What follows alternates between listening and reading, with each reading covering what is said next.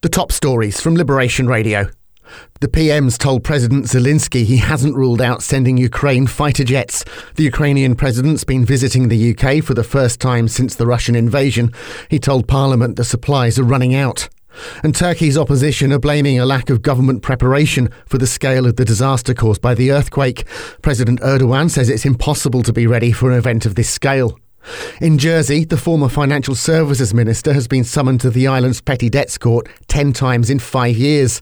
He says it's a private matter, but can't guarantee he doesn't still have any outstanding bills.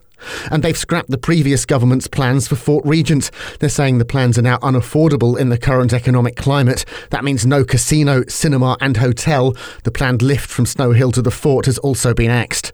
In Guernsey, a quarter of school kids say they've been sent threatening messages online. That's as they've been learning how to stay safe on Safer Internet Day.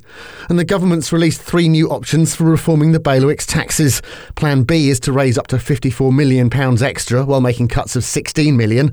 Plan C is to cut £31 million in public spending. That's Liberation Radio News, sponsored by Skipton International. Make your dream home a reality at skiptoninternational.com.